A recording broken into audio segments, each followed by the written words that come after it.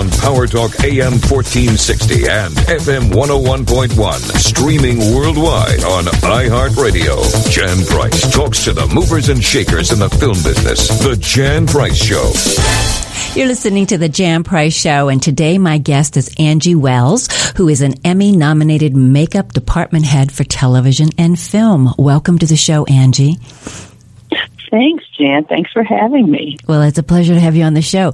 I have never interviewed anyone who has done makeup before, so this will be interesting for us. We'll learn a lot.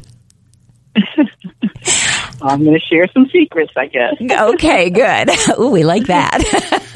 Makeup secrets. Makeup secrets. Oh, really? I was looking for some dirt now, Angie. No dirt. No dirt. Okay. First, how did you get into this business? I mean, did you wake up one day and go, hey, I think I want to do makeup for movies and television? Or how did it come about? I had always had sort of an interest in doing makeup. As a teenager, I modeled a bit, and my agent noticed that I had a little bit of a flair, and so she would have me help with some of the photo shoots for some of the new models that were coming in. You know, in between, while I was going to college, I would help friends with their makeup, do beauty things for everybody, and it was sort of, I guess it came a little bit naturally. My dad was a barber. I also was a hairdresser for a little while, and basically decided, after I lost my corporate job, I've had several careers, they cut our training department in half, and I was one of the people to lose my job. So instead of going back to the corporate world, I decided I was going to pursue beauty. And I pursued many things that involved beauty. As I said, I was a hairdresser for a while and an image consultant, which involved hair, makeup, and clothing. And then I filtered it down to just makeup and decided I wanted to work in film and TV. Moved out to L.A., and that's how it happened. Wow, that's amazing. What was your first break? I mean, you can just make that decision. You want to go do that, which is wonderful, and move across, because you're from the East Coast, right? I'm sorry? You're from the East Coast. You're from Philadelphia? Yes, I'm originally from Philadelphia. My husband and I were living in Chicago at the time. It was shortly after we'd gotten married, and his company sent him on the road, and I was in Chicago alone. And I thought, wow, this wasn't really, if I was going to be alone most of the time, I don't think I would have come here. I would have gone somewhere else. And so he and I sat down and had a talk one weekend and said, well, where would you want to go since I can come home anywhere, you know, when I get to come home? So I think I'd like to move out to L.A. and take a stab at doing film and television. And 5 months later, I was here. Wow. And then what was your first job and how did you get it? While I was in Chicago, I met some makeup artists, some fellow makeup artists, and one was moving out here as well. She was coming out a few months before me, and she had friends who already lived out here who were established. So I got here on like September the 25th or something like that, and I was working on the 29th. While I was going to makeup school, because I came out originally to start professional makeup school, which makeup for film and TV is different than makeup for daily streetwear. And I wanted to be well prepared. So I came out and I went to the Westmore Academy. While I was going to school, my third day of school, I had to take the day off so that I could go work for MTV with my friend. So that's kind of how it started. How exciting. MTV, huh? Of all places. Yes, that was my first job. Oh, my goodness. I just came back from the Napa Film Festival, and one of the film before the gala was I Want My MTV. And it was a wonderful documentary about the beginning of MTV. And my good friend Dave Karger was the MC on that. And they had quite a few. They had Michael Nesmith, and a number of people who were there from the film. So it was real interesting. So that had to be a fascinating experience. It was. To go work on that. So then did it just grow from there, Angie, after that?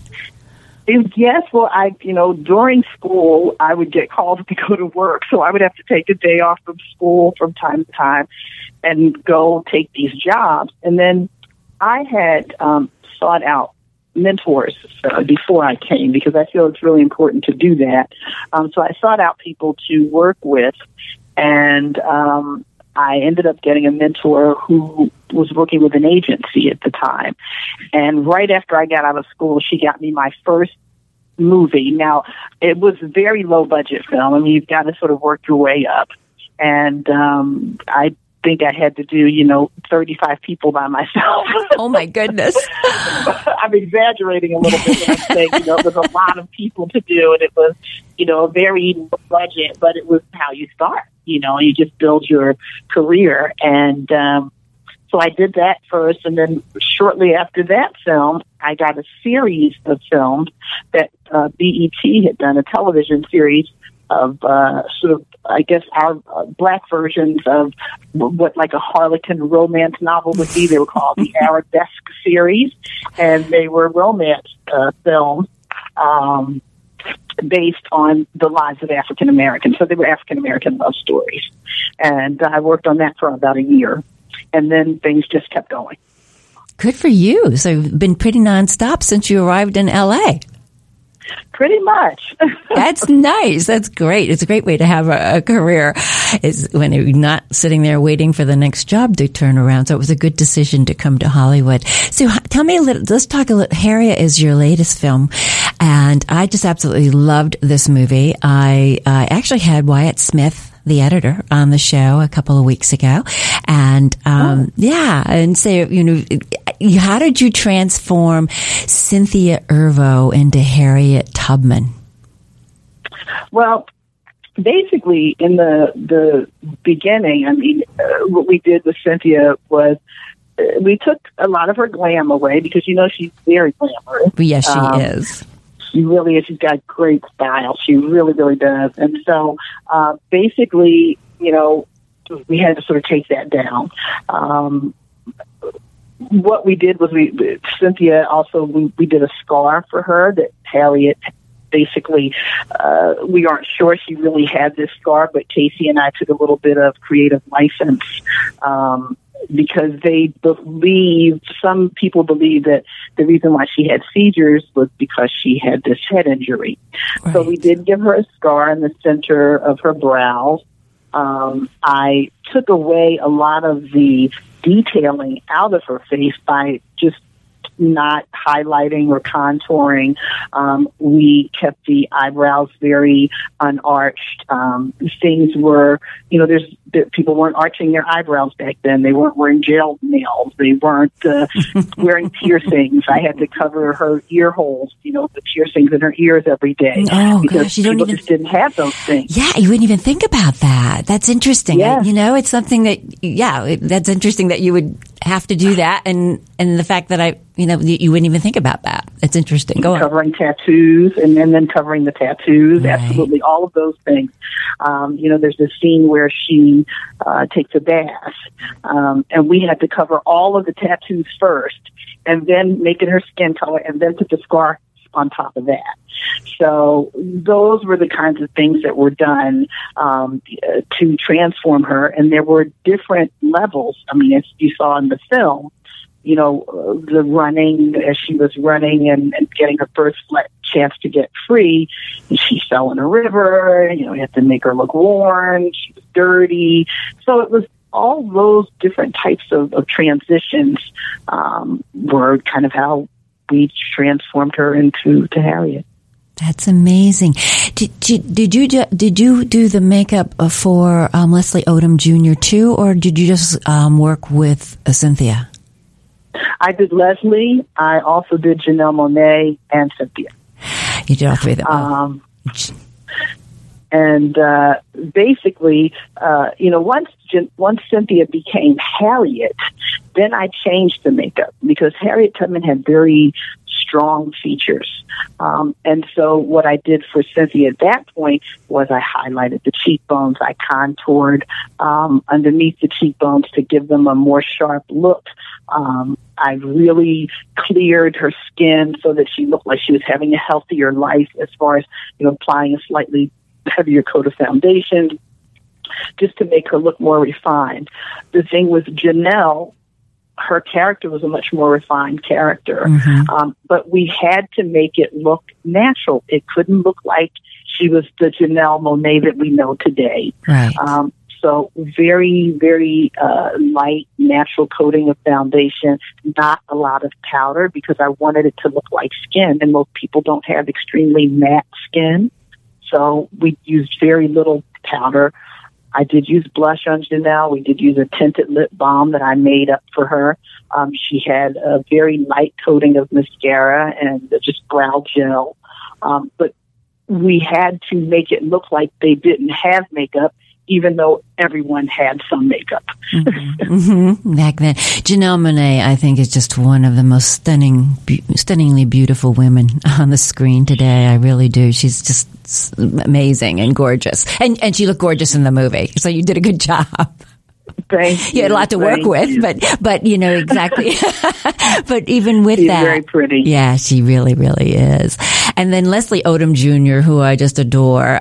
So what's the difference between putting on, doing the makeup for men versus women? What did you do for him that was different? Well, we would shave him in the mornings, so that he was, oh my goodness, I'm so sorry. There's a noise in the background. I hope it's not too much for you. We would shave Leslie in the mornings and apply, moisturizer and a little bit of sunscreen. Leslie doesn't wear a lot of makeup, so we used an anti-shine product on him to keep him from looking too shiny, because he was a more sophisticated character. The people of the South, we kind of left them more shiny. And the people of the North, because it was also colder, we would sort of take the shine down a bit more on them. So we kept Leslie with just a very light coating of a tinted anti-shine and a little concealer under the eyes. They say that for actors, there is a nice noise back there. They say for actors that they, once they, get the makeup and the hair and all of that, that's when their character actually begins for them. And sometimes, it's that outside in, the way many actors work. Is that what you found with the actors for this movie? Was that part of their process? To help them make the transformation? Yes. Yes, I find often that what happens is, some actors, you actually sort of physically see their energy changing as they're becoming the character. I've actually seen that happen sometimes in the chair. With the group of folks that we had this time, yes, they did make the mental transformation, but they were able to, in the trailer, to kind of stay themselves. And we kept it light in the trailer because, this story is, and I love the way Casey told it, because it's not a slave movie, right? Which I love. I feel this is a superhero story. It's it's enlightening, it's empowering, it's uplifting. And so our trailer, even though, the story did have some heavy moments, it was very light in our trailer. There was a lot of laughter and joy as the day was going on and as people were getting made up. So we didn't really see them, sort of mentally become their character. They physically became the character in the trailer. But once we got to set, then the energy would change and they would become who they were. Very interesting. You're listening to the Jan Price Show, all about movies. And today my guest is Angie Wells, who is an Emmy-nominated makeup department head for television and film. And we're talking about the brand new movie Harriet that she created all this wonderful makeup for. So very often, I'm sure, a lot of actors are, method actors, and they want to stay in character all the time. Did you find that with anyone on this, in the film in Harriet? No, we did not have that with Cynthia or any of the actors in this film. They were pretty much themselves until we actually got on the set. So that was nice because, some of the characters, you wouldn't want to have to deal with a slave owner personality. I was grateful for that. Yes, I don't blame you. I don't blame you at all. So, yes, I'm grateful we didn't have, anybody who was really holding true and fast to the method. Yeah, I'm sure. I'm sure you found that, though. What is that like for you when you're putting on their makeup and watching them transform when they are staying in character? What's that like? Well, I have to say, that happens more on set. And I find, the thing with the gentleman who played the slave owners or those who were out, the bounty hunters, they were very light on set. No one wanted, and I don't think any of them were those type of people, so they wouldn't, they weren't taking on that type of a personality. No one did method on this film. So for this one, it didn't really apply. But what you do is when you go on set and they are in character, then out of respect, when you're touching them up, you don't have a lot of, silly conversation, not unless it's initiated by the actor. A lot of times you'll go in and you're quiet. You touch them up and you quickly get out so that they can get back to shooting. So this time, I can't say that we've had that or I had that on this film. And in all honesty, I have not really worked with anyone who has been a method purist. So I have not had that experience. Most of the folks that I've worked with have, they don't turn into their character until they're actually on the set. They're not in my chair. Well, I guess that's lucky for you, I suppose. I think it might be. Yes, it can be. Yeah. It can be. I think it might be difficult, sometimes when they're, especially if they're playing something really, really, heavy and all of that, to be in that kind of energy even, because, there's an energy exchange that takes place. So I think, that would be difficult. When you are working on a film, how do you approach the makeup? Do you work with the director extensively? Who are you working with mostly, and how do you approach how you're going to be doing the makeup? And at what point do you start creating that prior to the shooting of the film or after it starts? Prior, way prior. We do have a preparation time, and they call preps. And during the prep time is when I speak quite often with the director. I'm in a lot of consultation with the director to bring what their vision is to the screen. So I talk with them about what it is that they think, and then I make suggestions for what I think will work or can enhance the scene or can let them know when I think something might be a problem. And Casey was very collaborative on this. She and I had many phone meetings before I even left to go on location. And then once we got to location, we talked. And then we had a camera test and sort of showed her what we were thinking of doing just to make sure we were all on the same page, which is kind of how it normally works. And if there's any tweaks or anything they'd like to do to change something, then at that time during the camera test, after we have that, then we can look at the results of the camera test and we can say, okay, well, we'll change this or we'll tweak that. And that's generally how it works. And what's different when you're working in television? Because you've worked on a number of wonderful shows, Mad Men, Blackish. You've worked on Best Dance Crew, The Sing Off. You've worked on quite a few interesting projects on television. So how do you approach it? Do you approach it differently for TV versus doing a film? Yes, television is different. The thing about television is that usually you're telling a story in a shorter length of time. So you're telling either a 1 hour story, which is going to be, I believe, 42 minutes or something on TV, or 48 minutes on television, or you're telling a half an hour story, which is 22 minutes on TV. And you usually are shooting within a 5 to 8 day period. You're shooting an entire episode. So it's a shorter timeline, and you're shooting more pages of script during the day. So, for instance, on a film, you might only shoot 2 pages an entire day, whereas though on a television series, maybe a 1 hour episodic, you might shoot 4 pages in a day, 5 pages in a day, 6 pages in a day. I've worked on shows sometimes where we've shot 7 pages in a day. Wow. So it's very quick. It's much quicker process of shooting during the day. The hours are the same. We work on average 12 to 16 hours a day, depending upon what you're doing. So, people see the glamorous side and they see what happens in front of the camera.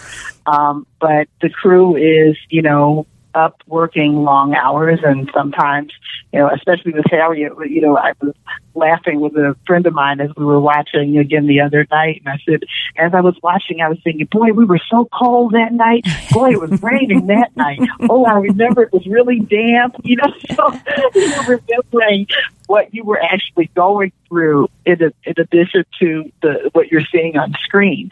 So often the crew is behind the scenes, and they're lifting and running, and all these things are happening behind the scenes that you don't see. But it's slightly different on TV because of the faster pace. Right. I can imagine. Everybody does think that, movies are so glamorous and, and how wonderful and all of that. And then, I studied acting in film, so I know what it's like to be on the set and how arduous it is. You're right. And you can be cold or way too hot or whatever. And let's say you're doing a winter scene and it's a hot summer day and you have to be bundled up and pretend you are. So it's not glamorous behind the scenes.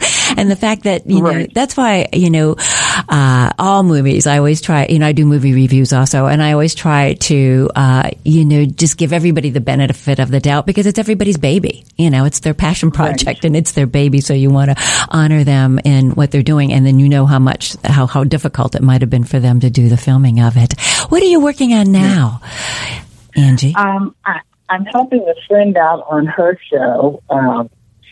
She's running a show called Insecure for HBO. So I'm helping her out on that show. And I've got a couple films that should be coming out in the next few months. So I'm kind of taking a little bit of a slow down because the end of the year is coming. Yes. So at the holiday times, and I have a son and a husband, but my son is dealing with 7th grade right now. So it's a larger amount of work, and I need to be a bit more around. So I'm a little bit slower this year, and going into the new year, I'm going to be going at a slightly slower pace than I normally do because I want to be around. Well, that's good. You deserve it. You worked hard. You deserve that to have that. Insecure. I think I just met one of the young actors at the Napa Film Festival that's in that. So I'm looking forward to seeing that when it premieres on HBO. Do you have a preference between movies or television, or does it make any difference to you? My only preference is that I'm working on something that I like the script. I need to like the script. So I really don't have a preference necessarily.